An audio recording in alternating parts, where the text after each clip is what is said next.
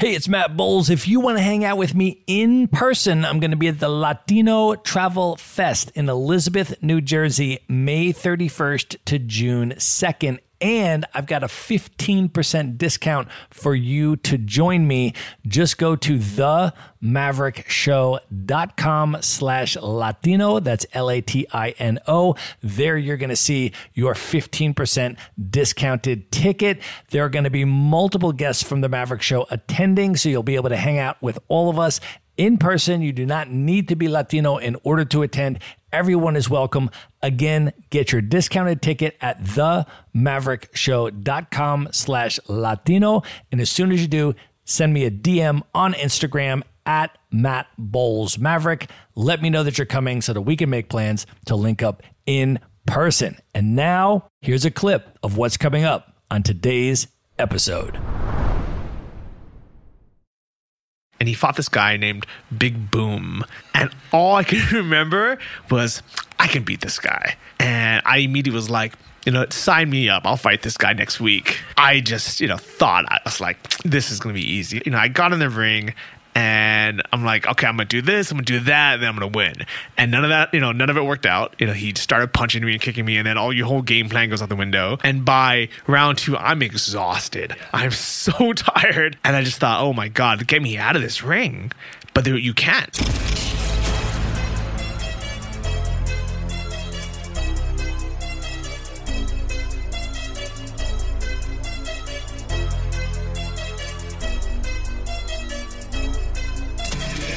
This is the Maverick Show, where you'll meet today's most interesting real estate investors, entrepreneurs, and world travelers, and learn the strategies and tactics they use to succeed. And now, here's your host, Matt Bowles. Hey everybody, it's Matt Bowles here. Today, I am with Johnny FD, who's a location-independent entrepreneur who quit his corporate job in 2008 to begin traveling the world, working as a scuba diving instructor and fighting professionally in the sport of Muay Thai kickboxing. Since then, he's made hundreds of thousands of dollars building and selling online businesses and has been featured in Forbes, Business Insider, Fast Company, Entrepreneur Magazine, and the BBC. He's the author of 2 books about his experiences. The first one is called 12 Weeks in Thailand, The Good Life on the Cheap. And the second one is called Life Changes Quick, Simple Tips to Getting Rich, Fit, and Even Finding Love. Johnny is the host of 2 popular podcasts, Travel Like a Boss and Invest Like a Boss. He's also the founder of the Nomad Summit, an annual event in Chiang Mai, Thailand that attracts over 400 location-independent entrepreneurs and digital nomads from around the world. The event just ended, and I was honored to be a speaker at it this year. So, Johnny, thank you for having me as a speaker, and welcome to the show. Thank you, Matt. I'm very impressed with this studio setup that I cannot believe you carry around with you in a carry-on luggage. That's one of the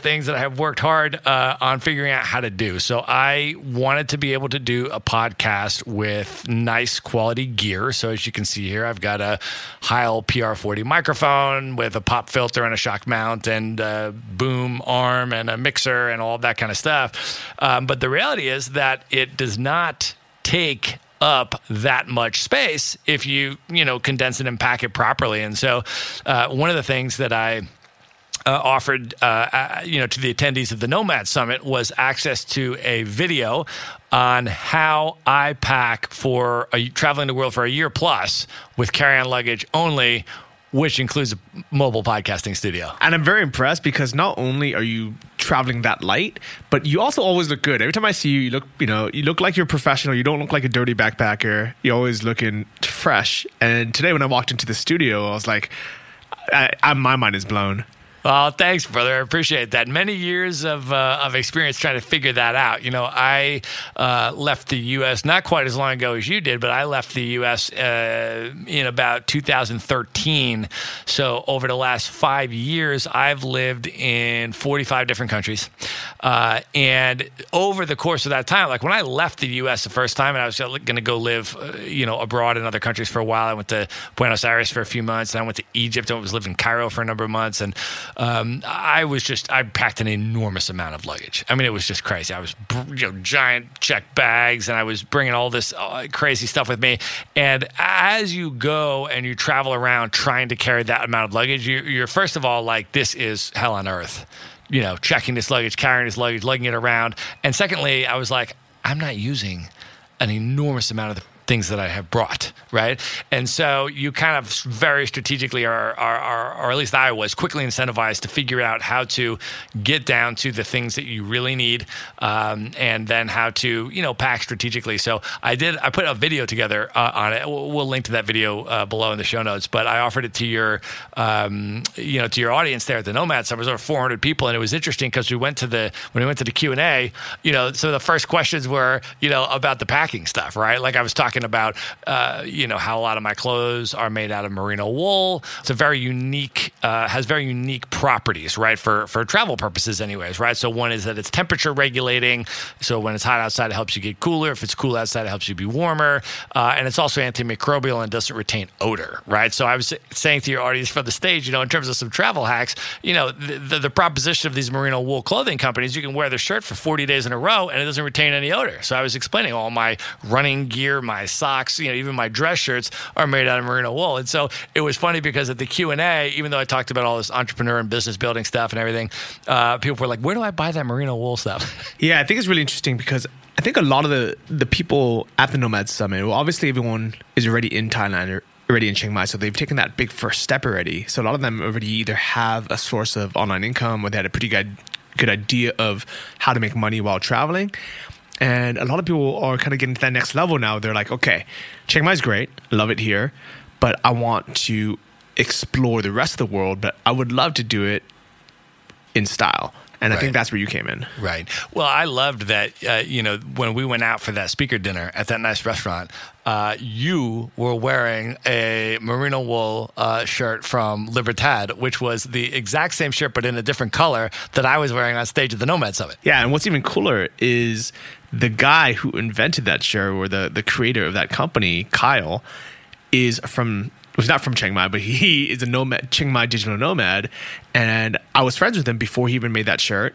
And I only bought it. I had no idea I would even like a merino wool shirt. I literally just bought it to help support his Kickstarter. And, a year later when it finally came out, I was like, this is a great shirt. So I've been wearing it ever since. Yeah, it's a really nice shirt. One of the things that I have found in trying to buy merino wool gear, I'll use a company like Icebreaker is probably where most of my stuff comes from, but that's like my T-shirts and my running shirts and my socks and my long sleeve base layers and that kind of stuff. But like when you want to get nice looking clothes, like a long sleeve collar shirt that looks good, that's the part where, I'll order stuff from some of these merino wool companies to try it on, and it just is not in any way stylish, doesn't fit very well, and for me anyways, it just hasn't been really up to par. And so the proposition of the Libertad company, they make one thing. I mean, at the time that you and I are recording this, they literally have one product, which is one shirt that comes in 4 colors. Like, that's all that they have. But they put an enormous amount of time into the design of that shirt and the fashion element of that shirt, in addition to the material that it's made out of. And I think incredibly worthwhile. I've definitely got a couple of those and wear them all the time. And what I really like about that is this really kind of shows Digital Nomad 2.0, where it's no longer just about living cheaply in countries like Thailand, building a small business where we're just getting by off of, the lowest cost of living. This really reflects the kind of the growth and the maturity of the digital nomad movement, where people like you and I, but also all the customers of Libertad are, starting to, kind of demand kind of higher quality life choices, where we're still traveling, we still want to be minimalistic, we still want to pack light, but we don't mind spending more money for better quality, experiences and gear. That's the main thing, right? Is that I think that the concept of minimalism, for me anyways, is if I'm going to have fewer things, those fewer things can be nicer things. You know what I mean? So I will absolutely spend that extra money. Like the Libertad shirt that we're talking about, I think probably costs $125, right? But because it's a merino wool shirt and because all this other stuff, you don't need an entire closet full of shirts. So you have much fewer shirts, but they're nicer shirts, and you're going to pay that much to get the quality and look that you want. So for anyone who's shaking their head right now saying, that is stupid, I would never spend $125 on a shirt. Or you might be saying, I can't afford $125 for a shirt. I want you to ask yourself these kind of couple questions. Actually, you can just do this exercise. Pause this podcast, go into your closet right now, and just quickly add up the cost of everything that's in your closet, all the shirts in your closet, just quickly on your phone calculator, and see how much that cost you when you had bought it. Even though a lot of the shirts you bought on sale, for $15 or maybe even $8. There's a couple items that were, $30, $40. I guarantee you by the time you add it all up, even if you just added up the shirts that you actually don't wear very often, if you just took all the shirts in your closet that you haven't worn in the last month, I guarantee you it's going to be hundreds of dollars. And I want you to think, what if I just never bought these other items in the first place? What if I had just bought the couple really quality items that I knew that I would keep forever? Right. And in that sense, the concept of minimalism for me has been you can get actually higher quality stuff, right? So you were saying, you can look a particular way, you can dress a particular way, you can have high quality stuff because you have less of it. So you can literally have the same budget for clothes. You don't have to change your clothing budget. You're just buying less, and therefore you can buy nicer stuff. So it was really interesting. I literally, when I came down from the stage after my talk, we were on the break, I literally had like 5 guys standing around me who had approached me, audience members, and they were like, "Can I touch your shirt?" I literally had 5 guys like, "Let me see what that merino wool feels like." This is a nice button-down dress shirt. They're like, "Merino wool, let me see what that feels like," because it's a non-itch. It doesn't, So it was kind of hilarious that was sort of the, sort of auxiliary sort of travel tip that I had at the end of my talk on building a location-independent business, and yet that was the thing that all these people latched onto. Yeah, I love it. And if you guys want to see the talk, we're going to put it on YouTube for free. Just keep subscribed to the Maverick Show, and I'm sure you'll have a link to it. Yeah, we'll put it in the show notes. By the time we publish this episode, it'll be out, so we'll put it in the show notes. Awesome. Yeah, cool. So Johnny, let's talk about your journey. I did a bit of an overview in the bio there, but let's talk a little bit about that in more detail. And let's go back to 2008. You were in a corporate job. You were living in California. There may be a number of people listening to this podcast who are currently in a corporate job, and they may be making decent money or whatever, but it's not entirely fulfilling to them, and they may be learning a little bit about the digital nomad lifestyle or the concept of creating location independence. Obviously, for me and you, we're very influenced by Tim Ferriss's book, The 4-Hour Work Week, which really popularized that concept, but that came out 10 years ago, right? So take us a little bit on your journey, from your corporate job on your trajectory that got you here today. Yeah, so I actually started kind of late 2007, beginning 2008, actually before the big crisis. So it was actually a weird time to go because everyone was like, "Why are you leaving? Life is great. There's all this money everywhere. Everybody was super generous." I literally remember anytime we would go to a bar, I would have friends fight for the check. Just say, "It's on me, it's on me." And everyone thought I was insane for leaving to Thailand at the time. But I just wasn't very fulfilled. I had a decent corporate job. I had, offers to invest in all these, crazy things to make money. And literally, it seemed like everybody was making money. People were, buying houses, taking out a loan on the equity and just cashing out, 30 grand, just doing nothing. And I had a good life, I was living in LA at the time. And it seemed like everything was great, but deep down inside, I was using kind of external factors to try to make myself happy. I would buy cars that I couldn't afford or, just try to make the payment on. I was living in a house that, probably cost too much for what I was actually earning at the time. I was buying a lot of clothes. I spent a ton of money on clothes, trying to impress, other guys, but also, girls, right? Like, hey, look at me. I'm cool. I'm, sticking out, and I'm living the LA life, and a lot of that led to kind of just a life of just, insecurity and unhappiness. So that led me through a whole bunch of self-help books, from all things like The Game, trying to learn how to pick up women, but then to The Secret of just, saying, okay, maybe I'm just, not, my mindset's not right. I have to start thinking more positively. Then luckily, it also led me to Rich Dad, Poor Dad, which got me to start thinking about, buying assets instead of wasting money on liabilities. And also, luckily, it led me to the 4-Hour Workweek. And I happened to read that book on the plane going to Thailand on my first vacation ever to Thailand. Wow. And that's what kind of set the whole scene. I got to Phuket, and I was with my 2 cousins, and we were wearing $2 t-shirts, $3 flip-flops, pair of shorts, and I was like, this is the life. I'm happy. And I didn't want to go back. So you went here, you vacationed it, you saw the lifestyle, you saw the opportunity, but you still had your job, you still had the income stream, you needed the income to cover your lifestyle expenses and all of that. So you had sort of a framework, you had read the 4-Hour Workweek for what was possible, but then how did you structure your transition? So on my last week in Thailand, on my last week of vacation, I went scuba diving for the first time. And I had such an amazing moment just jumping in that water. It was like jumping through Stargate into this other world. And I just remember thinking, why didn't anyone tell me about this sooner? And I was angry because I was like, other people must have known how cheap and easy it is to go on a dive. And I was just annoyed that it seemed like this impossible task that was reserved for millionaires or National Geographic explorers. And I thought, hey, there was a big chance I would have went my whole life without ever doing this. And that would have been the biggest shame in the world. And at that moment, just on that dive boat, I asked for a pen and paper. And just from memory, I started writing out, everything in the 4-Hour Workweek worksheets, the deal, especially the automation part, the elimination and the automation part, where I thought, okay, what can I get rid of? What can I automate? And how much would it cost to live here? And how long could I last? So I thought, hey, if I sell all my stuff, if I sell my furniture, if I sell my car, and I use what little savings I have, I could probably stay in Thailand for, 6 to 12 months without having to work. And then I can always go back, get a job, and then figure it out from there. But never happened. Wow.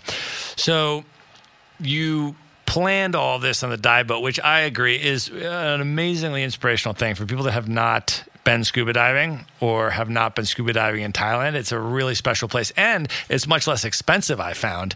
So I had gotten certified actually in California, in LA, got like a Groupon, for a scuba cert thing. So it was like half off, whatever. So I got the basic scuba cert there, and I've been scuba diving like a couple times in my life, but then I came to Thailand, and they have the international, the PADI and everything. It's all internationally, certified and stuff. But it's much less expensive to get that. So I decided, I'm going to get my advanced cert because I was in Koh Phangan last year on the island, right, living on the beach. So the dive shop is right down the road. So I'm like, yeah, I'm going to get my advanced cert here for pretty much less than I could do it anywhere else in the world.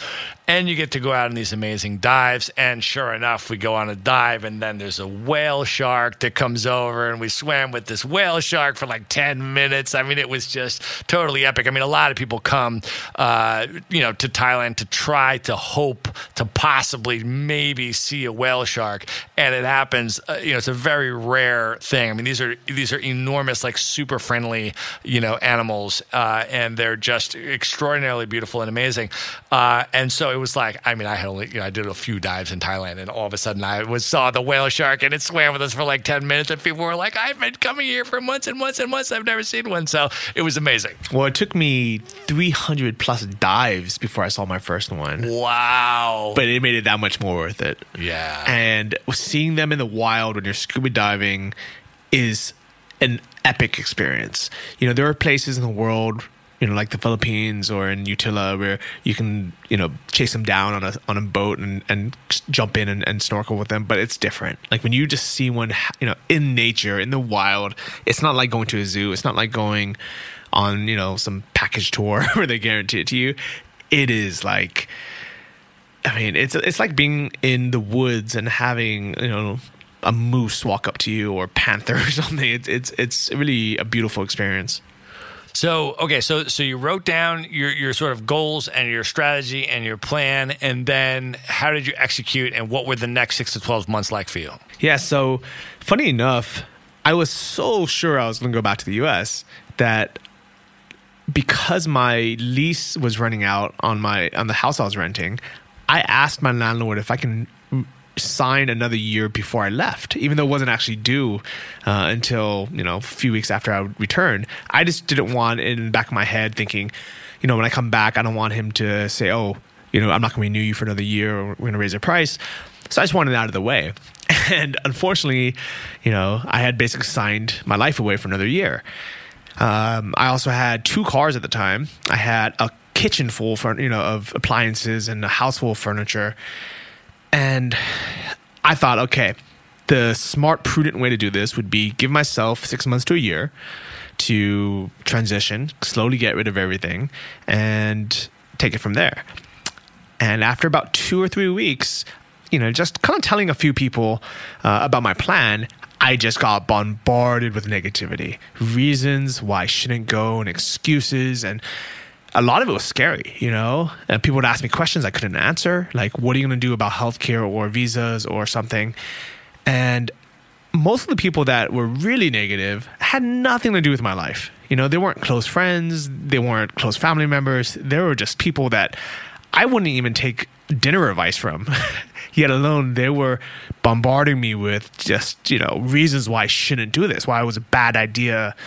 And I knew that if I didn't go right away, I would never do it. So I bought myself a plane ticket for 3 weeks out, and I said, I'm going to figure it out. I'm going to do whatever it takes, get rid of whatever I can, and I'm just going to make it happen. It wasn't easy. I'm sure I didn't get as much for my car as I could have. I'm sure I didn't have everything planned out, but it all worked out. And so let's talk about that trajectory. So then you sell your stuff, you come to Thailand, you've got some level of plan for how to subsist for a particular period of time. So you've got a window to basically figure out what you're going to do to take you on this next path and get you to the place that you want to go for lifestyle. And somewhere in that time, as we read in the intro, you started with the Muay Thai kickboxing. So can you tell how that came about? Yeah. So my first job was as a dive master. I went there without any formal training. I just had my open water, actually.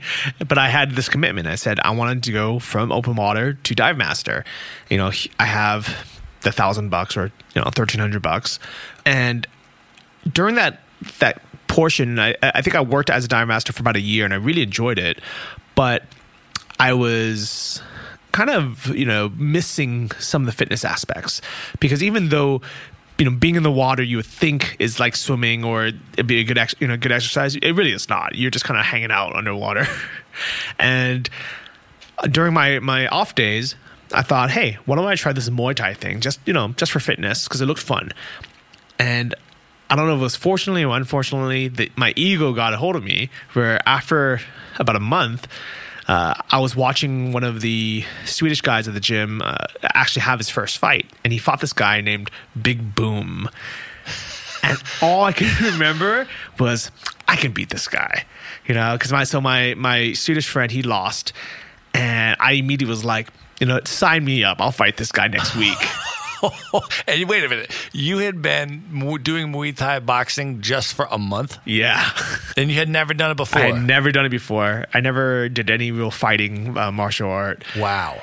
And I just, thought, I was like, this is going to be easy. And I think a lot of people go through this when they're watching sports. They're like, oh yeah, I could beat that guy, And luckily, it was the best lesson I've ever learned. I got in the ring, and I'm like, okay, I'm going to do this, I'm going to do that, and then I'm going to win.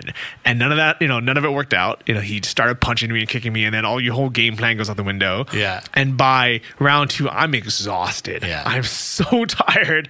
It was more difficult than running, 3 Tough Mudders back to back. And I just thought, oh my God, get me out of this ring. But you can't. I mean, unless you physically throw in the towel, there's nothing you can do. So I basically just, just took it on the chin, literally, and said, okay, well, I signed up for this. Let me just do what I can. And I lost that first fight. But I immediately was like, you know what? That was the best ego check I've ever got in my life. If I am going to do something, I'm going to have to train for it. I'm going to have to work for it. I can't just think my way into it. I can't just talk my way into it. I actually have to become that man. So I decided from that point on, I said, you know what? I'm going to do this again. I'm going to have a rematch with this guy, but I'm going to give myself a few months to train, and I'm really going to do it right. And so you were still a dive master. That's how you were generating your income. And just on the side, you had been doing the Muay Thai stuff, but then you took it and you wanted to go to the professional level and start doing.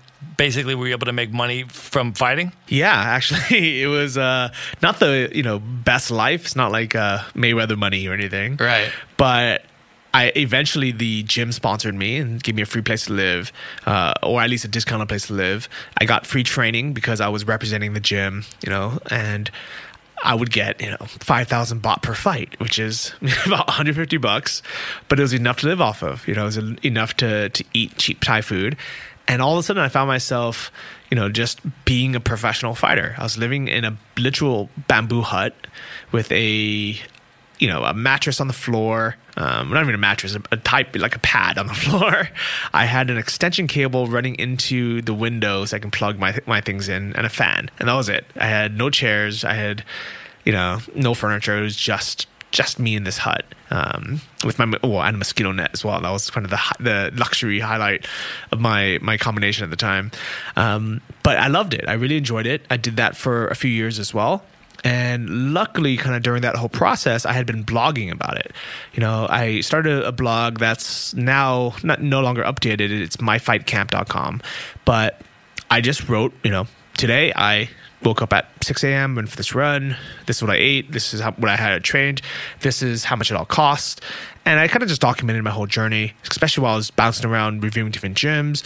I talked about the journey of preparing for a fight and then how it felt afterwards. And that kind of just kickstarted the whole online business part of it, even though when I started the blog, I had no intention of actually making money from it. And so how did you come to the consciousness or strategy and develop the idea to start monetizing your blog? And how did that evolve? Because one of the things that you're certainly well known for is documenting your journey, and documenting it with a high level of transparency, the good, the bad, the ups, the downs, and so forth. So, how did you transition that into a income generating venture? Yeah, so I wish I would have known this earlier, because I had blogs about everything in my life, and sometimes it's embarrassing to go back and find blogs that I wrote 10 years ago when I was some insecure guy out of college trying to figure out life. But what it was I had no other choice. I was like, all right, well, all I have is this blog. I don't really have any other skills. I don't want to go back to the US to get a job. What can I do with it? And doing some research, asking around, I've realized a lot of people turn their blogs into ebooks. So I thought, okay, let me find the best posts. Let me just put it together. But kind of throughout that process, I ended up rewriting kind of 90% of that book, because I realized I needed to go into a chronological order. I can't just copy and paste it. But it was a good framework. So I had the ideas already, had a lot of the photos already.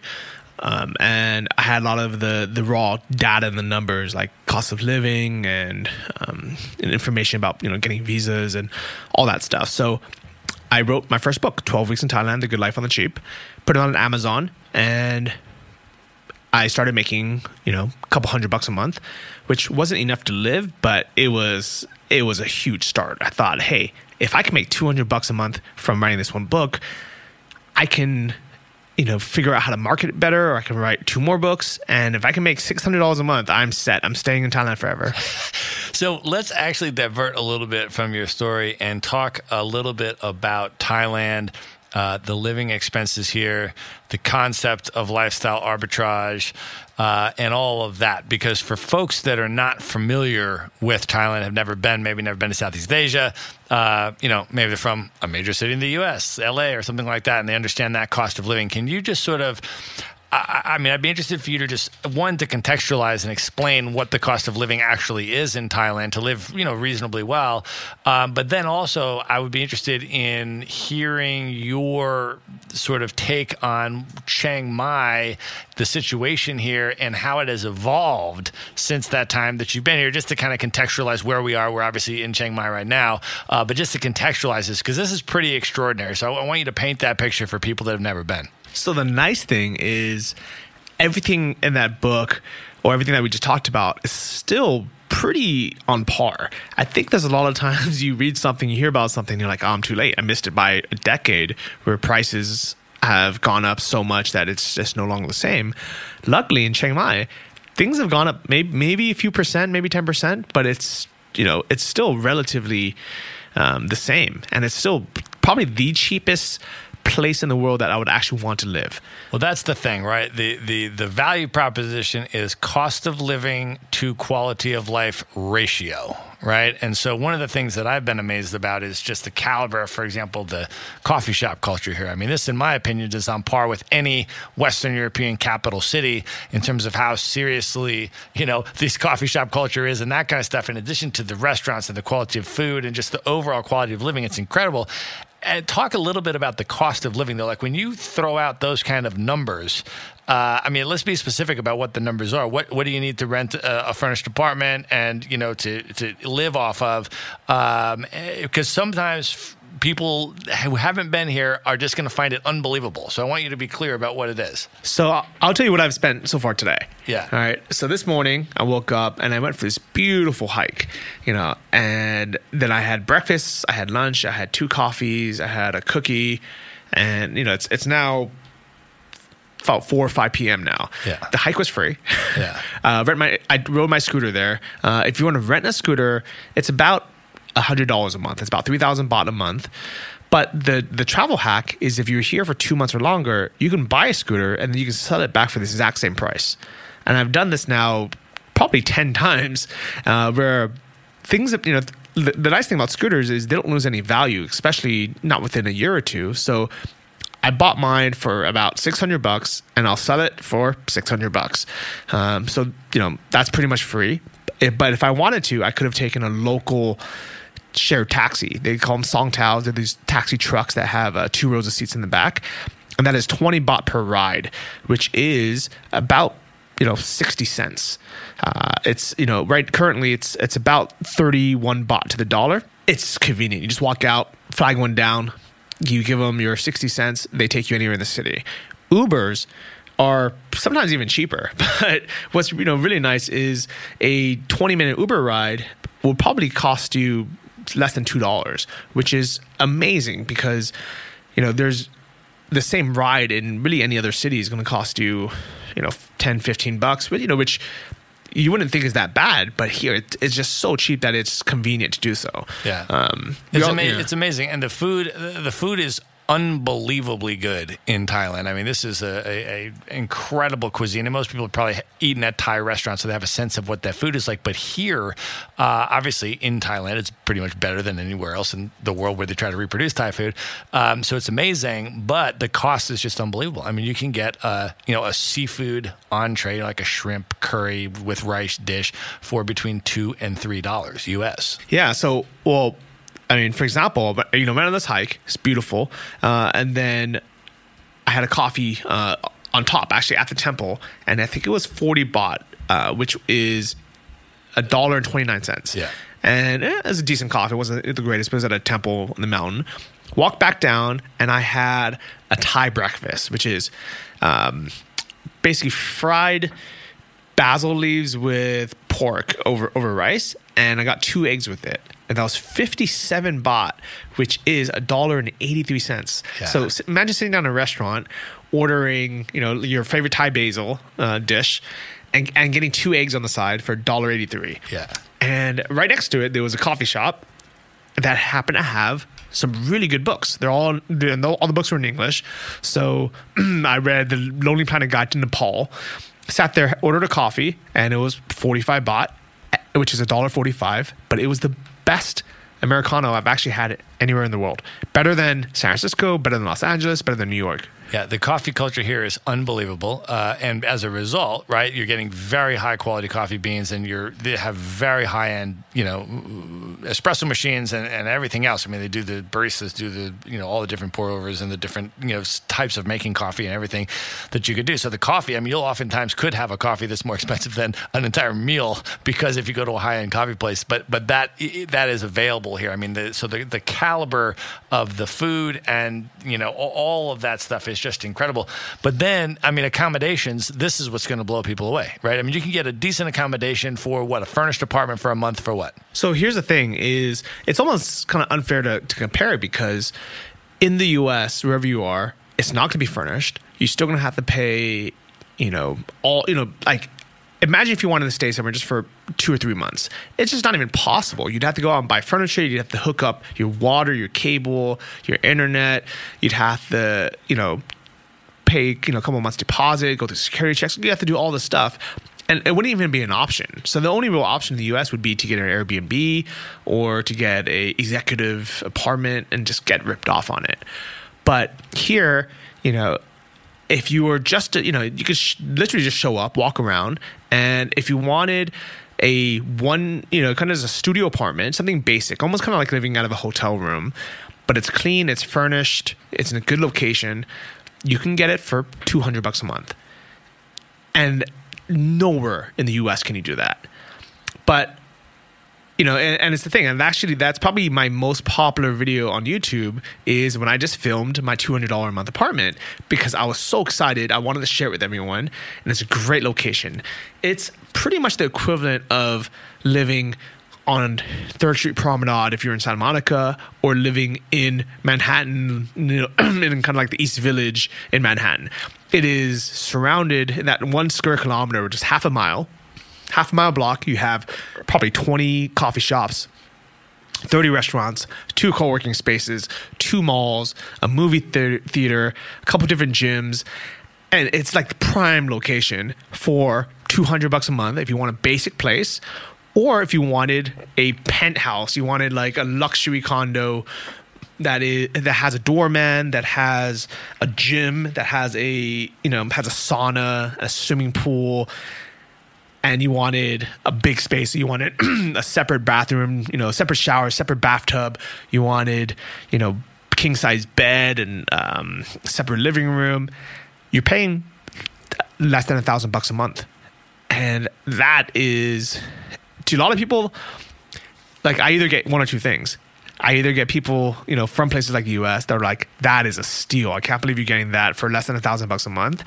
But you also get people who are like, oh my God, I can't believe you're paying $1,000 a month in Thailand. Yeah. There are places, I'm only paying $150, but it's really, what your priorities are. If you wanted to live a suburban life in Chiang Mai and you don't mind being 10 minutes out of the city, you can get a 4-bedroom house for $300 a month. Yeah, that is unbelievable. And so I think that's really the cost of living, because there's a number of cheap places in the world that are inexpensive to go to, but the quality of life here to the cost of living, that ratio is perhaps the most optimized that I've seen anywhere in the world, which is probably why this has blossomed into probably the number one, certainly one of the top, but probably the number one hub for digital nomads, people that either are or want to become location-independent business owners. Yeah, it definitely is number one. I mean, people keep saying there's other places or better places, and I've been excited to find it because I like variety, and I also wanted an alternative just in case, I don't want to come here anymore, or Thailand doesn't want us here anymore. So I've been to all those places. I've been in Berlin, I've been in Bali, I've been to, the Canary Islands, I've been to Austin, Texas. Pretty much anytime someone says, hey, this is the next Chiang Mai, or this is better, Saigon, just like literally dozens of places now. I'll go and I'm like, yeah, it's okay, but Chiang Mai is way better. So talk a little bit about how Chiang Mai has evolved into that since you've been here, because you've been in Thailand for over a decade now. We're based here, or spent a lot of time here. So what have you seen in terms of the evolution of the sort of the digital nomad scene here, and paint a little bit of picture of what the actual community dynamics are like here? Because that's one of the things I've been most impressed with. Yeah, so none of that existed when I was first here. 10 years ago, I'm sure, there was one or two people somewhere, but there was no term. Nobody talked about it. It wasn't really until 2013. I had written that book, 12 Weeks in Thailand, and I just decided to join a co-working space because it had just opened. It was the first one in Chiang Mai called Pun Space, which we're actually just one block away from right now as we're speaking. It was the first one, and they had 10 members, and that was it. That was pretty much the extent of the digital nomad scene in Chiang Mai, or maybe even Thailand. Maybe in total there might have been 20 people, but it was small. And we didn't call ourselves digital nomads. We tried to call ourselves location independent entrepreneurs. Never stuck too long of a name, but it was fun. It was just a couple of us, hanging out, trying to figure out how can we make enough money online or location independently where we can continue living a good life. And a lot of us started with e-commerce. We started selling, physical items in the US, either through the dropship model. Some people started getting into Amazon FBA, just all sorts of different types of businesses. But it wasn't really until, a lot of people like myself started talking about it really publicly, that people started finding it. People started coming. I started my podcast, Travel Like a Boss, and that's now been 3 years, and people, 189 episodes now. A lot of it was in Chiang Mai, and a lot of people from the early days, they heard the podcast, or they watched my videos on YouTube, or they found my blog, and they thought, wow, Chiang Mai looks pretty cool. Let me come and check it out. And it's kind of a weird thing because it's like the chicken or the egg. What came first? Because there was such a good community in Chiang Mai, anytime someone new would come, they would just fall in love with the community, and they're like, okay, this is the best place. Let's stay here. Let's invite our friends. Let's tell everyone how great it is. Versus, there might be a great place somewhere else in the world. Like, for example, the Canary Islands is great. But because there isn't a huge community there yet, people are like, I'm excited to go there. They get there. They don't, meet that many other people. And it just doesn't take off. So, by far, the community is probably the strongest point of Chiang Mai. And it just happens to be a great place to live as well. So it's kind of a mixture of both. Yeah, I was totally amazed because I had never been here before I came to speak at the Nomad Summit a few weeks ago. And I decided that if I'm going to go to Chiang Mai, I'm going to stay for at least 6 weeks and hang out and check this place out. And when I came, I was just welcomed in and just invited to all kinds of stuff. And I was amazed to see the infrastructure that there is in Chiang Mai. So there is, every Monday night, there is a board game night. And there's like 40 plus people that turn out to play board games at this one, cafe every single Monday night. And then there's like the Nomad Coffee Club every Friday, and they have skill shares and people that are teaching folks or sharing how to do things and whatnot. And there's networking events, and there's a YouTuber video meetup every Wednesday night, or there's this, but it's so structured, and it's so welcoming and inviting and publicly available to be included. And I had people just reaching out to me saying, hey, we'd love to have you come out to dinner with, this group of people, or come hang out with this group or whatever. And so I had all of these lunches and dinners and meetings and stuff. And some of it was business related stuff, like, hey, let's talk about this, or I do this, or I'd like to, maybe we could do this together. And some of it was just like, hey, welcome to Chiang Mai. Like, there's this music festival this week, and, we're I'm DJing, or I'm this, or, want to roll with us or whatever. So it was just an amazing sort of, welcome into the city. I was totally blown away. Yeah, the best way to describe it is it feels like the first year at college. Everybody's open to meet each other. Everybody's willing to hang out. Not everybody's going to have a positive experience. There's some people that just hate it, and 1 out of 500 people are like, oh, Chiang Mai is terrible. I don't want to go there. But hey, it's not for you. It's fine, right? But what's nice about Chiang Mai is that there's so much happening. People are really open, really inclusive.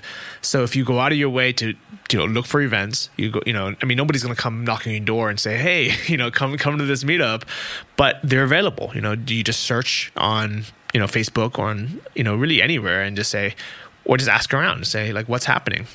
Yeah, amazing. So, okay, so let's go back to your journey there. So we left off, you had sort of found out how you could turn your blog into an ebook. You started monetizing that, and it gave you sort of the aha moment that your content was delivering value to people. There were people that would pay for it, and that if you continue to, deliver value and that sort of stuff, that you could continue to monetize that. So where did that sort of light bulb moment then take you? What was your next trajectory after that?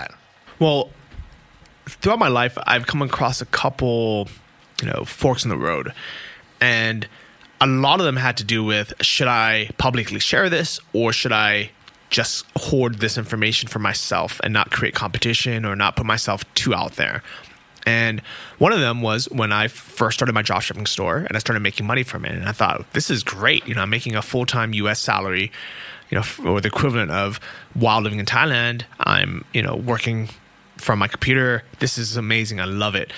Should I talk about this on my blog? Can you, before you go on to just tell us what your decision was, can you just explain what drop shipping is for people that aren't familiar with that business model? Yeah. So drop shipping is a fulfillment model where instead of physically buying inventory up front and physically having to ship it to a customer when they purchase it, you make a deal with a supplier or a distributor, and you basically become an authorized dealer for a product. So have you ever seen a website that says manufacturer direct, or we ship, actually, you know what? I think probably most things you've bought online nowadays has either come from a dropship supplier or from Amazon. It's pretty much the only way to buy things online anymore. Like, very few people have their own warehouses anymore. Very few people are, packing something from their office and shipping it to you when you buy it.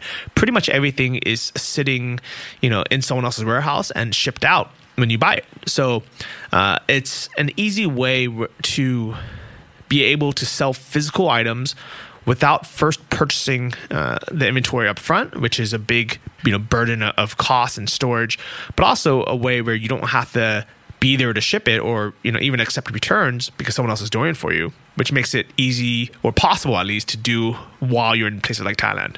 Okay, so the concept would be, let's say I had a T-shirt. Let's say the T-shirt that you're wearing right now, the Digital Nomad Nutritional Facts, which is an outstanding T-shirt, which would probably appeal to a lot of digital nomads. So let's say if I wanted to sell that T-shirt to digital nomads, and I said, okay, cool, and I get a picture and image of that, and I run a Facebook ad in front of a bunch of digital nomads, and a bunch of people say, I want to buy that, and they click on it, and they say, I want to buy it, then I could just have the T-shirt company fulfill the order. I would send it to them, and they would send it to the digital nomad. So all I'm doing is basically marketing it, identifying a cool product, identifying the audience that would want to buy it, selling it, creating a margin in there, and then somebody else fulfills it. Exactly. And you can do this. What's the kind of beauty of it is you don't have to do it with just T-shirts. You can literally do it with anything in this room. So we're sitting in a conference room and there's office chairs, and a lot of people don't think that you can sell leather office chairs because you'd have to spend a lot of money buying it, or they're too big or heavy to ship.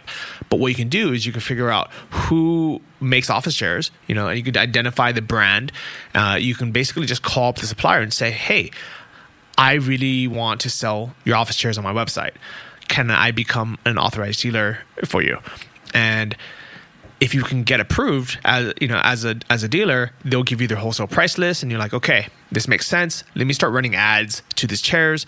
Somebody goes to your site, they buy the chair, they pay you first, so they pay you the full retail price, which might be $299, and you get the order, you get the $299 deposited in your bank, and then all you do is you log in your email, you forward that order to your supplier and say, hey, this person, Alan G. in Chicago, bought 3 of these chairs. Here's the order. Please ship it directly to him, and please charge my credit card the wholesale price. So then what you're doing is you're basically just fulfilling that order. Someone else is shipping it out. That your customer Alan gets the chairs in the mail. He's happy, and you keep the difference between your wholesale price and the retail price that customer paid. Okay.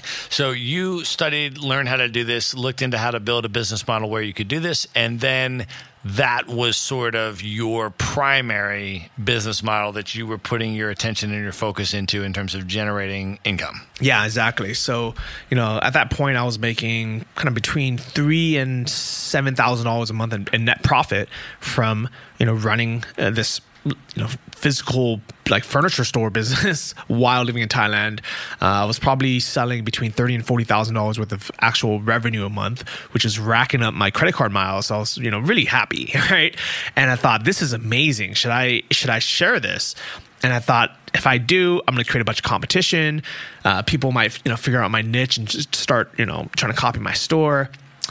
But I thought, you know what? I have to talk about this. I can't just leave it in the dark. So I started blogging publicly about it.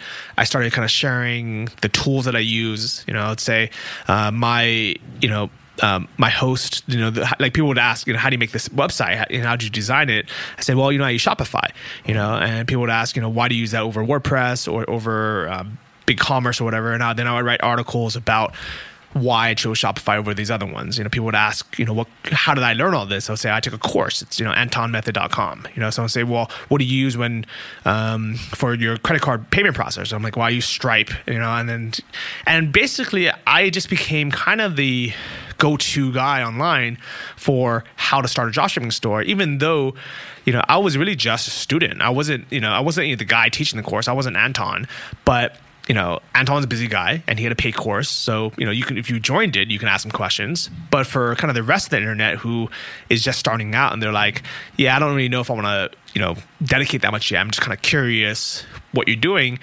That was my blog. And what was really good is when people, would join his course and start their own stores, they can kind of follow my public journey and then know what I'm actually talking about, know what I'm actually doing.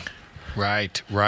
And so then so what happened? Did it create competition and people affecting your business, or what was the result? Yeah, so it definitely did. But the nice thing is when you become an authorized dealer for a big brand that's kind of respected, they normally don't want to have 20 different internet dealers. A lot of times, as long as you're selling all the products and you're providing good customer service, you can just call them and say, hey, can you just do me a favor and just don't approve any other suppliers? Don't approve any other online only stores, because they're going to be running the same type of ads as me. We don't really need the competition.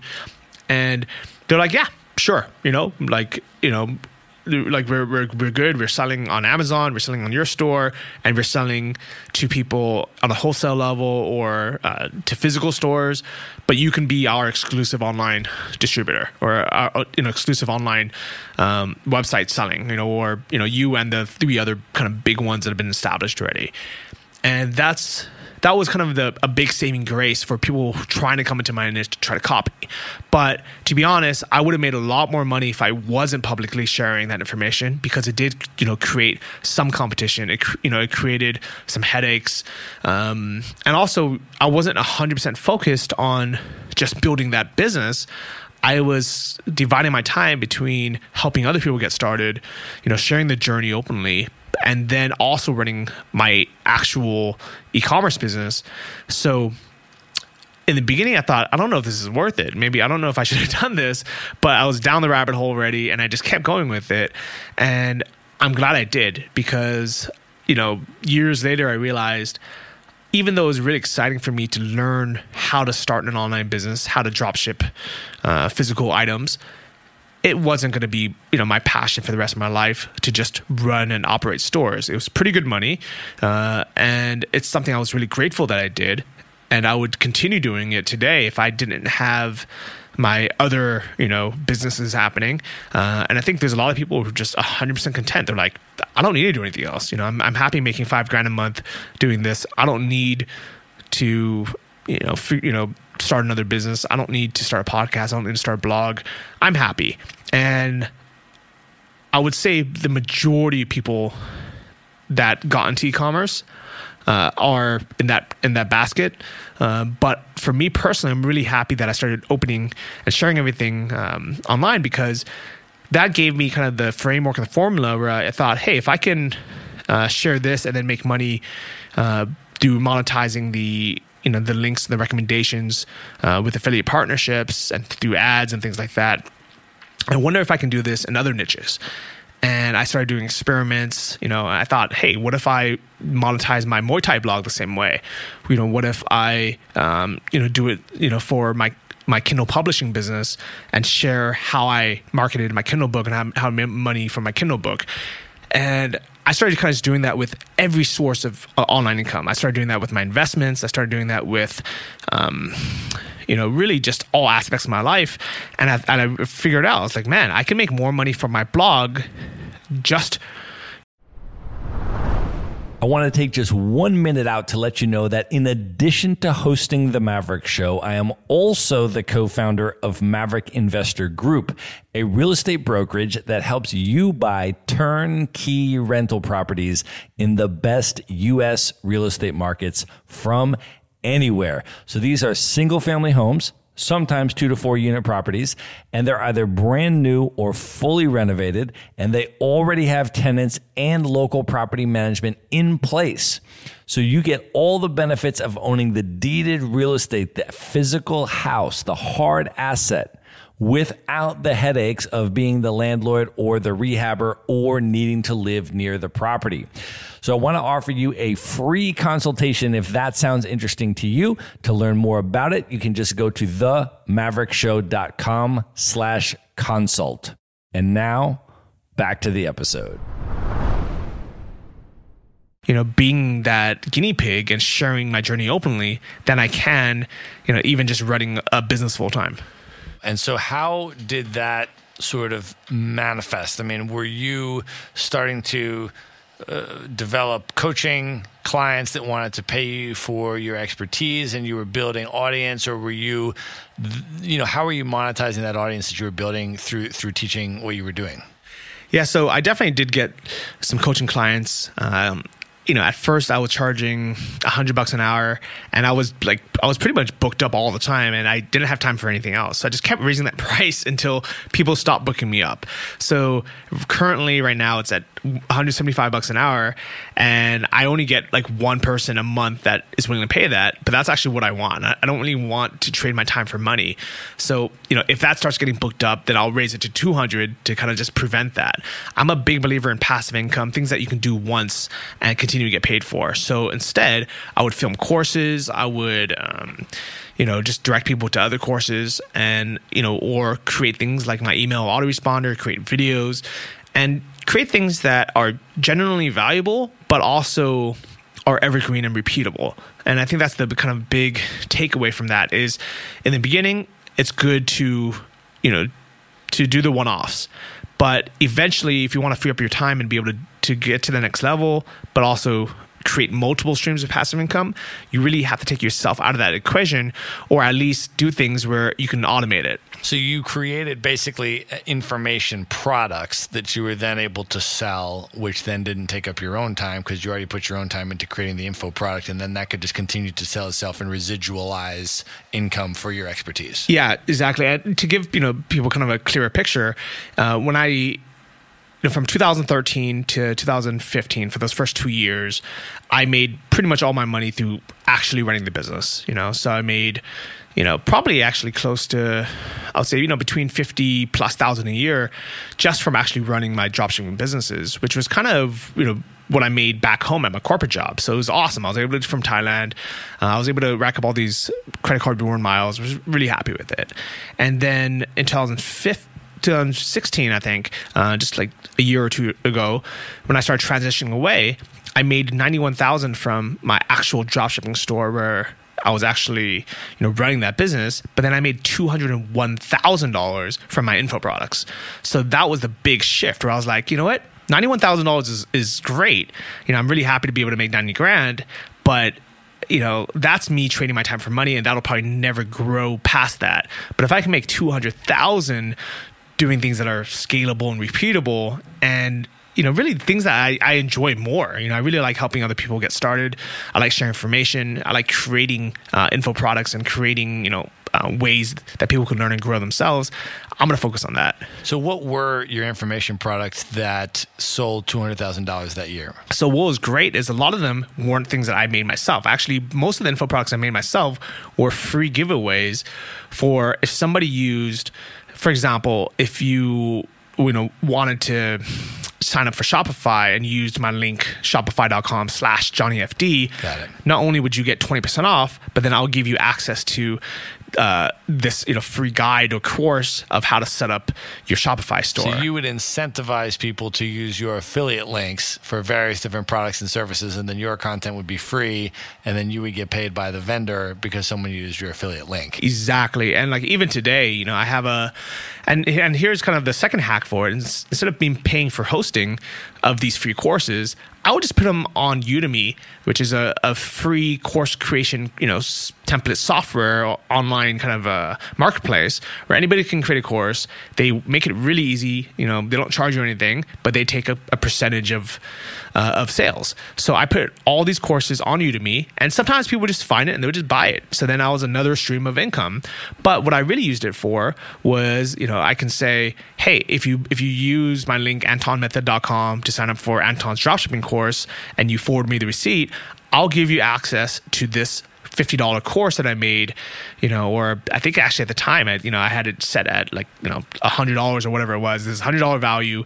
And I say, you can get this jumpstart course for free that just walks you through kind of the best ways of what I've personally learned in my experience on how to go through the course, how to have the best chance of success and how to, not waste time, how to goal set. And a lot of it was more, goal setting and mindset, versus the teaching behind it. Because I figured instead of me creating a course on how to start a dropshipping store, which would take me literally months to create because there's so much information, why not just refer them to the expert that taught me how to do it and then give them an incentive to use my link. So not only do I get credit for them signing up, but also they can have a bonus where they actually have access to someone who's been successful through the course, and they can get some insights on how to be successful themselves. Now, so you have multiple streams of income going on, and you've established a whole series of different, information products or affiliate relationships, as well as your dropshipping business, all of which were generating income. And so you were diversified through a lot of different streams. So then let's talk about how the podcasts plural came about. First, let's talk about the Travel Like a Boss podcast. How did you decide to start that, and explain to people what the framework is for that? Yeah, so while I was doing e-commerce, I just randomly met this guy that had a podcast called, I think, Build My Online Store. And he's like, oh, you do e-commerce? And that's cool that you do it while in Thailand. Can I interview you? And I thought, yeah, sure, And I thought it was going to be a big deal going to a studio or something. And when he pulled out his laptop and he's like, all right, let's do it upstairs. I thought, wow, that was easy. That was fun. I want to do that too. And I never really thought about how to make money from it. I just thought it'd be cool to share these experiences because I was in this very unique situation before digital nomad was a big term, of meeting people who were actually doing it. And I wanted to be able to have an excuse to sit down with them for an hour and ask them all the questions that I was curious about and how they make money online, how they travel. And I wanted to be able to share that. And that's how that podcast started. And you interview location-independent entrepreneurs on the podcast. You've had a lot of very interesting people on that podcast. You and I obviously basically first had our first extended conversation when you invited me as a guest on your podcast. And then from there, you invited me to speak at the Nomad Summit and all of that. And now we're here. And then one of the amazing things when I got to the Nomad Summit and I was speaking with all these attendees of the Nomad Summit, I was asking people, it's like, where are you from and what do you do and why are you here kind of thing, and just to get people's stories. And they were all very interesting, but a number of people, were from, all different places. From Alaska or from Iowa or from, places outside the U.S., like in the Middle East, someone from Iran that I talked to, someone from, just all over the place. And, I said, well, how long have you been in Chiang Mai? And a number of these people said, well, I just got here a couple of weeks ago, came in for the summit, and I'm going to plan to stay now that I'm here and try to build my, business or figure out what I want to do and all that. And I said, you're from, fill in the blank place that's really far away from here. How did you learn about this, and why, how did you come all the way here? And I mean, it would literally, I talk to people like, I work construction in Alaska. And now, I'm like, you're here. I was like, how did you figure out about this? He said, well, I listened to Johnny's Travel Like a Boss podcast, and every day when I'm going to work, I would listen to the podcast. So I learned about Chiang Mai, and I learned it was a digital nomad hub, and this is what I want to do, and I want to figure out how to build a location-independent business and how to get out of my, geographically restrictive, thing that I'm currently in. So I have some time off. It's off season now. So I thought I would come to the conference and basically see if I could, try to stay for a few months and see if I could get a path towards that out of the community and the inspiration that is in Chiang Mai. So, I was amazed at the people that knew to come to this city just by listening to your podcast from all over the world. Yeah, and it's been amazing meeting these people in person, especially the people who come back to me and, year after year. They're like, yeah, I've been to the summit now, 3 years in a row. And, when I first came, I had no idea what I was doing, made some friends, ended up partnering with somebody I met that was sitting next to me. Now we have this business. Now we're traveling the world, and I just come back every year just to, just to be here. And it's really inspiring how podcasts like yours and the Travel Like a Boss just, can reach people all over the world that normally wouldn't have anyone to talk to about this subject. And I bet you a lot of you are shaking, head right now, and you're nodding along saying, yeah, I can't talk to my other friends about this because they think I'm crazy. All they want to do is go out and drink. All they want to do is, talk about, the news or what's happening in the world or, about Donald Trump. And nobody wants to talk about business. Nobody wants to talk about location independence. Nobody wants to even talk about, the alternatives to life. People's idea of vacation is 1 week or 2 weeks, go to Vegas, party it up, or go to some all-inclusive vacation somewhere. Nobody's talking about, hey, it's cheaper to live in Chiang Mai than it is, and run a full-time business than it is to just be in the US even. Yeah, it's amazing. And when you do those interviews, you get to speak to people that are location independent, but all over the place. I remember when you and I did our interview, I was in Tokyo and you were in the Canary Islands. That's just an incredible way, I think, to get, learn from other location independent entrepreneurs. Where are they? What are they doing? All this kind of stuff. So we're definitely going to put the link to that podcast in the show notes. And speaking of which, you also are, not just based in Chiang Mai full time and you live here and stay here. You actually are pretty itinerant in terms of, where you've spent time and that kind of stuff. So can you talk a little bit about your personal sort of travel lifestyle and how you structure that? Yeah. So for many years, I was just in Chiang Mai or just in Thailand, and I loved it until I started making enough money where I was like, you know what? Europe is nice in the summer. Let me go check it out. And I realized, hey, Europe's a big place. Let me explore a bit. And I would say, as of 2 years ago, that's been my yearly pilgrimage, I guess, to Europe where, there's so many places to check out. And the thing is, if you've been to, a couple of these places on a vacation, it's so different than living there for a month or two. And that's my new goal. What I've been doing for the last couple of years is I will go to a country and stay there for 2 months, to stay there for 3 months. And really, as long as I'm happy, then, if I start getting bored, if I want to move on, I'll move on. But it's a nice balance between staying in one place year round or just bouncing around all the time and just being exhausted traveling. I think the every month move for me is a bit much. I really like developing a routine. So for me, it's perfect to go, to place for 2 months. For example, this year, I'm in Chiang Mai for 2 months, Nepal for 1 month, and then I'll be in summer in Europe for the whole summer, maybe 4 months. I'll probably spend a month in Greece, a month in either Poland or Lithuania or something, maybe a month in Spain. And then a month back in the U.S. to see some friends and family, and then then maybe 2 more months back in Chiang Mai or something like that. And that's been a really nice kind of schedule for me. And actually, if you're really interested in it, I do these like year-end roundups of every country I went to month by month. So I just wrote my 2018 one. You go to johnnyfd.com and just look for that. 2017 wrap up. Then I had one for, I think last year I went to 8 countries. And then in 2016, 2 years ago, I actually went to, I think it was something like 13 countries. And it was, it was fun. Like this is a lifestyle that I don't think would have been possible in our parents' generation or our grandparents' generation, so we really should just take advantage of it because we can. It is amazing. Yeah. And I agree with you on the length of stay and that kind of stuff. I mean, most of the places I go, I try to stay for at least a month or 2, right? In Chiang Mai, I'm going to be here probably almost 7 weeks, right? And definitely plan to come back. I mean, this is an incredible place. But I agree. I think you get very different cultural experiences.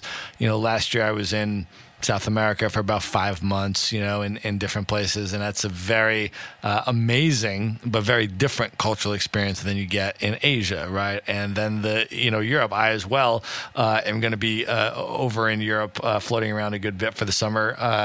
And you and I are both going to be, are you going on the Nomad cruise? Yeah. And the reason why I say I'll be somewhere in Europe for 4 months is because I'm going to leave it open-ended, and that's what's cool about this lifestyle is whoever I end up meeting or hanging out with on that cruise, and I'll just end up just traveling with for a month or 2, and who knows.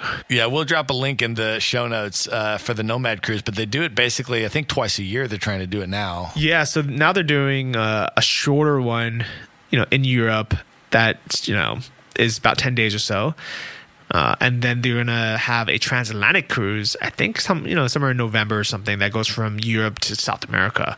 That's just incredible to see the proliferation of those types of events and those types of opportunities and the integration of that with the lifestyle. And if you do it right, you can, likely write that off as a business expense if you're, building business relationships, presenting, developing clients, or whatever it may be, right? So, they're structuring these really incredible things that integrate with the types of lifestyles that people are looking for. And, these types of things just continue to proliferate, right? Like when you were in the Canary Islands, which I heard is also an upcoming hub. I've never been to the Canary Islands. I've lived in Spain for about 3 months, but those are still on my list to hit. But I've heard about this Nomad City. Were you there for that? Yeah, I was there. So that was, I don't know if it was their first or second year doing it, but it was just a way to get people to come, give people an excuse to go to Gran Canaria, which is the kind of nomad island of Spain. And, and it was just perfect because it was right before the Nomad cruise left, so people would kind of have this excuse. I'm going to go there a few weeks early. I'm going to check out Gran Canaria, see if I like it. I'm going to go to this Nomad City event, and then I'm going to go to, go hop on the ship to Nomad cruise and go to South America. And that was the reason why I went to Gran Canaria, is not even because I was going to either event. It was really just because I knew all my friends were going to be there. So I ended up going to Nomad City. I didn't end up going on the cruise that time because I really liked Gran Canaria. I wanted to stay, and I was honestly a bit tired from traveling. I did, the last thing I wanted to do was move again. But there are so many cool things. I mean, like, put it on your list, put it on your calendar. I'm going to go on Nomad cruise. There's Nomad train now, which takes you across Trans-Siberian Railroad. And then, of course, go to the Nomad Summit. Yeah, for sure. And it's amazing how these communities sort of, interlink. So we just mentioned we're both at Nomad Summit here in Chiang Mai, and we're both going to be on the Nomad cruise. And there was other speakers at the summit who are also going to be on the cruise, and certainly participants who are going to be there. And so it's very interesting how this international community of nomads is they're creating events and sort of annual things where you can continue to see the same people on different continents or at different experiences. It's incredible. And what I really like is the type of people that go to these conferences and are willing to spend their time and their money doing so. They are the people you want to hang out with, or at least the people that I like hanging out with. People that are positive, that have abundance mindsets, that are fun to be around. There's so much negativity online nowadays, and unfortunately, some of that even trickles down to places like Chiang Mai, where there are people that can't afford to travel, so they just say, "Oh, all that stuff is a waste of money. It's overpriced. There's and there's always reasons or excuses to to nitpick and say, oh, that's terrible. This is terrible. But the people that come, they're like, this is awesome. And what's amazing, I see it firsthand. The people that come have a much better chance of being successful the next year, because not only are you learning, information that is, new and relevant in person versus, watching an old video online while you're, you have another window open on Facebook, but just being there, then getting to meet the speakers afterwards and just seeing their real people, asking them the questions you want to ask them. And more importantly, being, surrounded by other people who are in the same boat, meeting the other attendees, that are open-minded and, wanting to better themselves, wanting to learn, willing to invest themselves.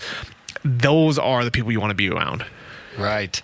So let's talk about how the Nomad Summit evolved, how you decided to start that, found that, build that, grow that. Take us from the first ever Nomad Summit and to what it is today. Yeah. So 4 years ago, I was in Chiang Mai, and even though I had my group of friends, there wasn't a really easy way for all the nomads of Chiang Mai that had started coming to really meet each other.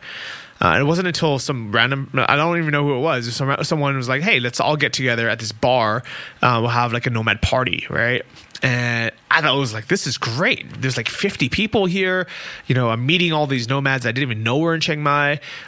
This is amazing. The only problem was it was really loud because it was at a nightclub and everybody was drunk. So I was like, I don't know if we're going to remember anything tomorrow, but this is a cool concept. And I just thought, hey, how cool would this be if we had this somewhere quiet? So somewhere, people can actually talk to each other. Somewhere people can actually, share ideas. And I think that's actually when I started with the Nomad Coffee Club, where I was like, you know what? Let me just make a deal with a coffee shop and say, hey, can we just come? We'll buy coffee, and I want people to be able to share ideas and have it be free so people can go. And that's still going strong. It's been 4 years. Every Friday, people still meet in Chiang Mai. Teach each other what they have to learn, meet each other. It's amazing. And at the same time, I thought, it would be even better if we had we rented like a seminar room or something, I gave people a projector and, really just made it easy for people to learn and teach and share what they, what's working. And I was like, let me give this a shot. I had no idea if anyone would come. I had no idea if anyone would even pay for it. So I put the deposit for the seminar room on my credit card, and I was like, let me take this chance. And luckily, that first year, 120 people showed up, and we did it again. We had 240, so doubled. Last year, we had 350 show up, and then this year we had over 400. We had 407 people show up, and it's just growing bigger and bigger and getting better and better every year. And it's against all odds too. Like it's, one of those crazy things where now it's really like a self-fulfilling thing. I mean, we've had people buy tickets now for 2019 already because they know they want to come back. Amazing. Yeah, it was. I was thoroughly impressed with the caliber of the organization, the caliber of the other speakers. A real privilege to be included among the group of speakers there, and I remained in touch with most of the speakers as well as a bunch of the attendees that I met, and it was just a super inspiring event. I mean, really, really great. Yeah, thanks. I appreciate that, and the feedback has been great. I mean, we asked, we put a survey out there, and it was something like 80% of people said that they either would recommend it to a friend or already had. And to me, that's the ultimate feedback. That's who we really want to please. And then there's all those people that oh, it's great. I don't even need to fill out the survey. Don't change anything. So I'm really happy. So I would hope to see all of you guys 2019 Nomad Summit. And what's really cool, as Matt mentioned earlier, is people kind of use it as a marker or an excuse. Say, okay, I have a year to get my life in order. I have 6 months to figure things out.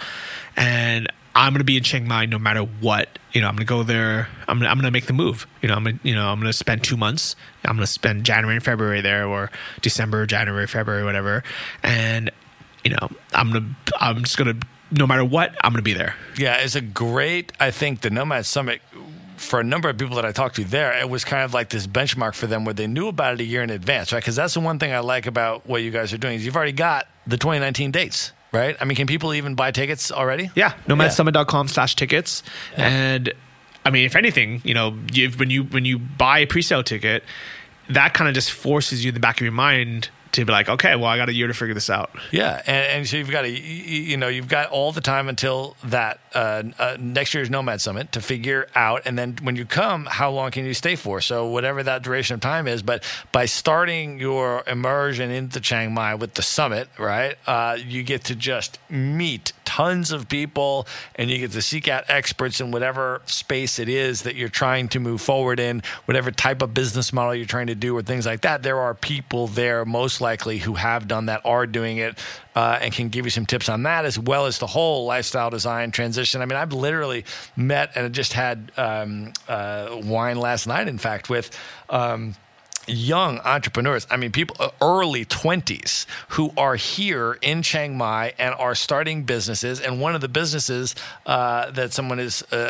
starting that I was hanging out with last night is basically helping people to transition to Chiang Mai. So basically putting together a package where we'll help you get your housing, your scooter, your Wi-Fi, your all this stuff set up, and how to get to Chiang Mai and get situated in the right neighborhood, in the right area, and plug into all the Nomad social networks. And they basically putting together a package, and it's amazing. I mean, these 23-year-old entrepreneurs are here doing that kind of stuff. Yeah, definitely. And, I mean, there's so many things you could do. I mean, like, it doesn't have anything, honestly, like, things like that, like, I think that's going to fulfill a need for a lot of people who don't want to try to figure it out themselves. But at the same time, I actually encourage people to figure it out yourselves, show up, get a hotel for 3 days and just hit the ground running, figure it out yourself, because you're going to learn so much from, kind of grinding your teeth as well. So, at the end of the day, everything is possible.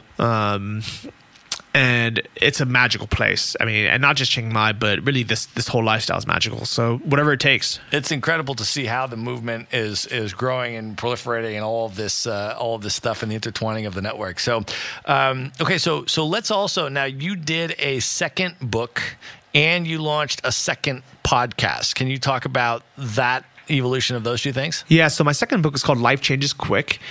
And that was really about my journey from, the first book, 12 Weeks in Thailand, was about how to live cheaply in Thailand. $600 a month budget, how to follow your passions, whether it's Muay Thai or scuba diving. The second book, Life Changes Quick, was how to set goals to get to that next level. And my goal at the time, which I thought was going to be impossible, was to save up $30,000, because that's a Thai $1 million. And I knew if I can get that, if I can become a Thai millionaire, then I can basically live in Thailand for a long time without stressing about money. And I didn't know how I was going to get there, but throughout that book, it was kind of the journey of setting goals, figuring it out, and it wasn't just ended up not just being with money. It was just, getting a shape, figuring out, how to follow routine. And that was kind of that big turning point. And now when looking back, it's crazy, because $30,000 to me now really isn't, a lot of money anymore. Especially because last year when I was really working hard, I would sometimes make $30,000 in a month in profit.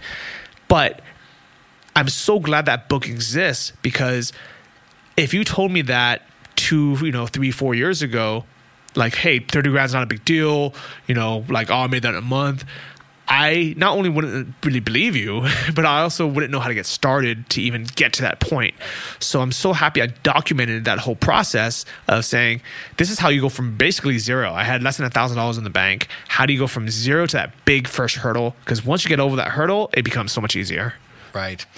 And then your second podcast that you launched, Invest Like a Boss. Talk a little bit about what that entails and how that evolved. Yeah. So what's really amazing about, having the podcast, having the Nomad Summit, having, just really blogging about everything really openly, is it invites in a network of other, successful people, because they know you, they trust you, they see that you're giving so much value, and they want to, be a part of it. So, I had this buddy of mine, Sam Marks, who sold his company for, close to $100 million, tens of millions of dollars. And he said, hey, Johnny, I'm, trying to figure out how to invest my money, and all the information I'm getting from my financial advisor and online just sucks. I want to start a podcast so I have an excuse to call up experts and just interview them and just ask them the questions I want to know. And he said, you have a podcast. Can you help me out with it? And I was like, yeah, sure. So in the beginning, I didn't expect anything in return. I was just giving him advice on how to start it, how to edit, what equipment he should buy. And he just said, hey, why don't you just co-host this with me? Why don't we just, become partners on this? And all of a sudden, I have a multimillionaire who has his own huge network, wanting to do a joint venture with me.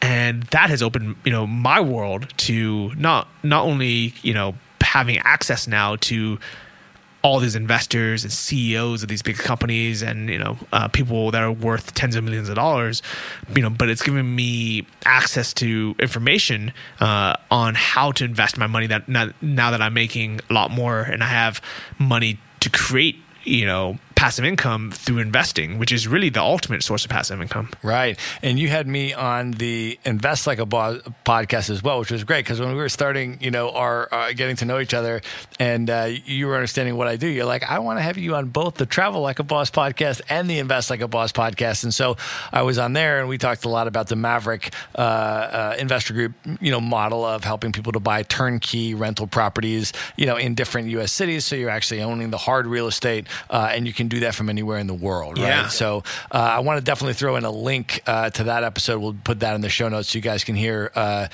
me and if you want to hear me and Johnny talk more than we have right now, you can hear us talk on his shows, both much more about the location independent, travel stuff on the Travel Like a Boss episode, and then much more about the real estate investing stuff on the Invest Like a Boss podcast. And then that'll connect you in there so you can subscribe to his shows as well, because he's got you've got some incredibly high profile guests that come on your show. James Altoucher and some of those guys.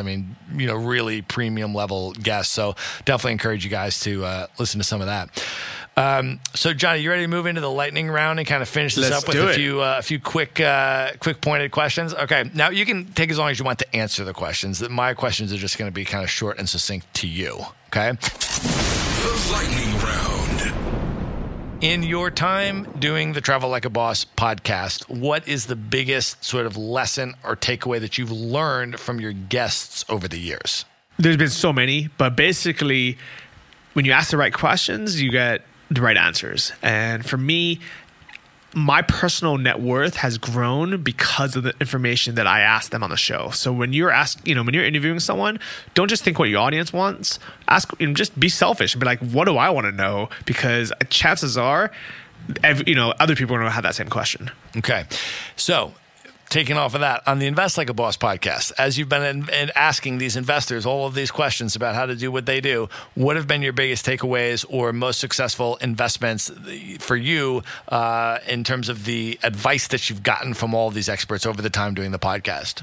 The best advice is to be invested and to be diversified as well. So, now I have a nice split of 40% like index funds, 40% real estate, and then the rest of it is in just random things that are non-correlated with either. And that way, no matter if the stock market is going up, down, or sideways, I'm making money, or at least I'm keeping my money.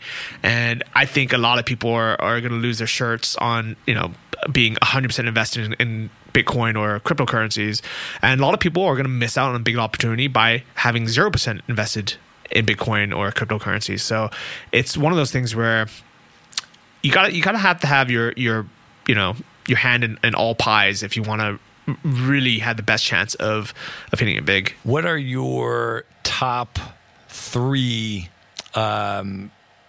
podcasts that you listen to, or they can be YouTube channels or blogs or something like that, but shows or sources of information that you consume that add value? Top 3. So besides Travel Like a Boss, Invest Like a Boss, and Maverick, I would say the ones I listen to the most is I really like how I built this, as well as Success, how I did it, because these podcasts kind of break down big companies, multi-million-dollar companies, and how they started that business. And that is what we can learn to get to the next level. Okay. When you were on your entrepreneurial journey that we just talked about over the last decade, what would be one book or resource that helped you out or inspired you the most that you would recommend or pass on to other people? It's hard to say because I think I learned something from really every book I read, but I really like Tony Robbins, and not just his old books, but his podcast nowadays, but really his live events. So I just came back from Date with Destiny, which was a $5,000 event, but it was absolutely worth it. So highly recommend that. I know it's not an easy thing for everyone to get to, but it's definitely achievable. It's definitely a goal worth going to, and I really believe that if everyone in the world went to Date with Destiny and really immersed yourself and kind of went through those exercises, the whole world would be a better place, and we'd all be individually happier and more successful. Okay, top 2 or 3 travel destinations that you have been to that you would love to go back and spend more time, or you would recommend other people definitely check out? So Thailand is it. I mean, I keep coming back every year. I have the option to go anywhere in the world. I keep coming back to Thailand. Favorite places in Thailand are Chiang Mai and pretty much all the islands. So Koh Lanta, Koh Tao's fun, Koh Phangan. Definitely come to Thailand. As far as scuba diving, my favorite places have been Komodo and also the Sipadan Islands in Borneo. Wow. Okay. So I have not been to either of those. So those are now making it on my list. All right. Bucket list travel destinations for you that you have not yet been to. What are the top 3 places on your list? I assume Nepal is number 1 because you're going next month. Yeah, so definitely Nepal. This year I'm doing Annapurna Circuit. Next year I plan on going back and doing Everest Base Camp. I'm excited for that. And I want to see the rest of Europe. I want to see, I really want to spend time in every country in Europe. I think that's a big one. Galapagos is definitely up there, but it's one of those things where I figure I can do anytime. There's no rush. It's not a nomad destination or anything. Definitely not. I actually did the Galapagos last year, and it was epic. It's definitely a more expensive, opportunity because what they do is they limit the number of people that can come in every year. And so that lack of supply allows them to charge a very high price and, thereby to have a high level of control over the protecting of the ecosystem. But we were able to get in on some deal. Somebody organized a group thing. And so we got in a lot less, for a lot lower than you normally can. But it was just spectacular. If you're interested in going, book in advance, look for deals, all that kind of stuff. But we went we flew out like 2 days before we had a 4-night catamaran. And then we flew out 2 days before that left. And we went scuba diving from the land on the first day because the catamaran was not a scuba trip, right? It wasn't a scuba trip. It was a snorkeling trip. So we wanted to go scuba diving, so we did 1 day of scuba diving from the land, on out and back, and then we went on the 4-night catamaran, and that was basically you snorkel every day, right? For like half the day you snorkel, and then half the day is like a land kind of trek, and you go with and you learn about all the animals and stuff. But it was unbelievable. I mean, one of the things that was insane about the Galapagos was that the animals. Basically, the ecosystem there is so protected that the animals are basically not scared of humans because there's no history of humans harming them at all. And the reason is because they've basically never had that, right? So they've never had that history and they've never had to be afraid of that. And so when you go, you are able to swim with sea lions, and you're able to swim with sea turtles, and they're just coming up to you and they're just swimming around you, and they basically want to play with you. They don't view you as a predator. They're not like, swimming away from you and that kind of stuff. So you basically have access to this highly protected ecosystem, which has all of these incredible animals that basically are welcoming you in to their ecosystem and just wanting to play with you and hang out with you. And so you respect them and you treat them with care and so forth. And they're very clear with you when you go into the Galapagos, how to be around the animals and stuff and respect their environment and all of that. And so, it continues to be a system where no harm comes to the animals. You're able to just experience them in this incredible natural ecosystem. And it's one of the most unique places in the world. And we saw, such a diversity of animals. We got to swim with dolphins. We saw whales from the catamaran. We saw sunfish, manta rays, all this kind of stuff. And you get to see some very interesting and very unique types of animals too. So, for example, we saw marine iguanas, right? Which I had no idea what these things were. And so one day we were just out snorkeling, and we had gone on a hike in the morning, and we went to this island, and we see all of these marine iguanas. I don't know if you have ever seen or heard about a marine iguana. I had not. I've only seen it on National Geographic or Discovery Channel, but it'd be great to see in person. Yeah, it's these giant piles of dark-colored iguanas. They're basically, most of them are like black-colored iguanas, and they're just laying on top of each other on this like black-colored rock, and they're just napping there and sleeping, and the sun is on them, and they just sleep for like half the day. And then we're snorkeling in the afternoon, and what happens is at 1 o'clock, they get up off the island, they come into the water, and they just swim out. I mean, like dozens, like hundreds of them, just swimming out on top of the water towards you.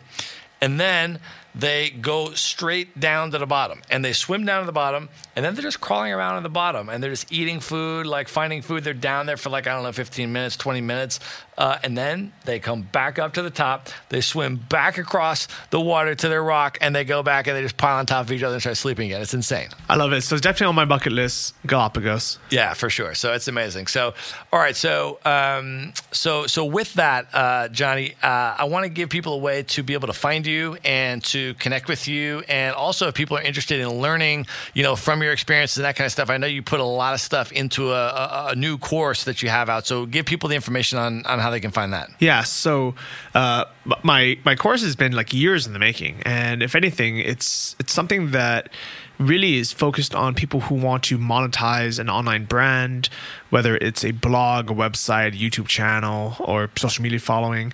And it is like the inside secrets of everything I do, everything that helped me make $200,000 last year from my affiliate commissions, and it's all there. And we have a link for the listeners if you want to go there and check out the course. Yeah, we'll put it in the show notes, and you can go to check out Johnny's Income Boss course. And then, Johnny, if they want to see your blogs or to follow you on social media, what's the best way for them to get in contact with you? Yeah, super easy. JohnnyFD.com is my blog. Everywhere I hang out, you can, since you listen to podcasts, just search for both Travel Like a Boss podcast as well as Invest Like a Boss, and you can subscribe to those shows there. And we'll put the links to all that stuff in the show notes as well. Johnny, it's been fantastic. Yet another epic conversation, my friend. I thank you for being on the show. I enjoyed it. So, see you guys hopefully out here in Chiang Mai 2019.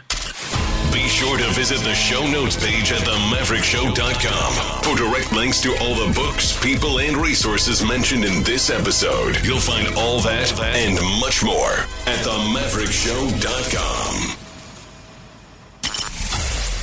Would you like to get Maverick Investor Group's white paper on real estate investing for digital nomads? How to buy U.S. rental properties from anywhere in the world and finance an epic international lifestyle? Just go to themaverickshow.com/nomad. The report is totally free and available for you now at themaverickshow.com/nomad. Do you want to learn how to travel the world for a year plus with carry-on luggage only and look good while you're doing it? Go to themaverickshow.com/packing to see a free recorded webinar and learn exactly how Matt does it. He shows you the luggage he uses, the specific items he packs, and the travel brands he likes most. Even if you're just looking to go on shorter trips, but pack more efficiently and eliminate your checked luggage, you won't want to miss this. You can watch the free recorded webinar at themaverickshow.com/packing.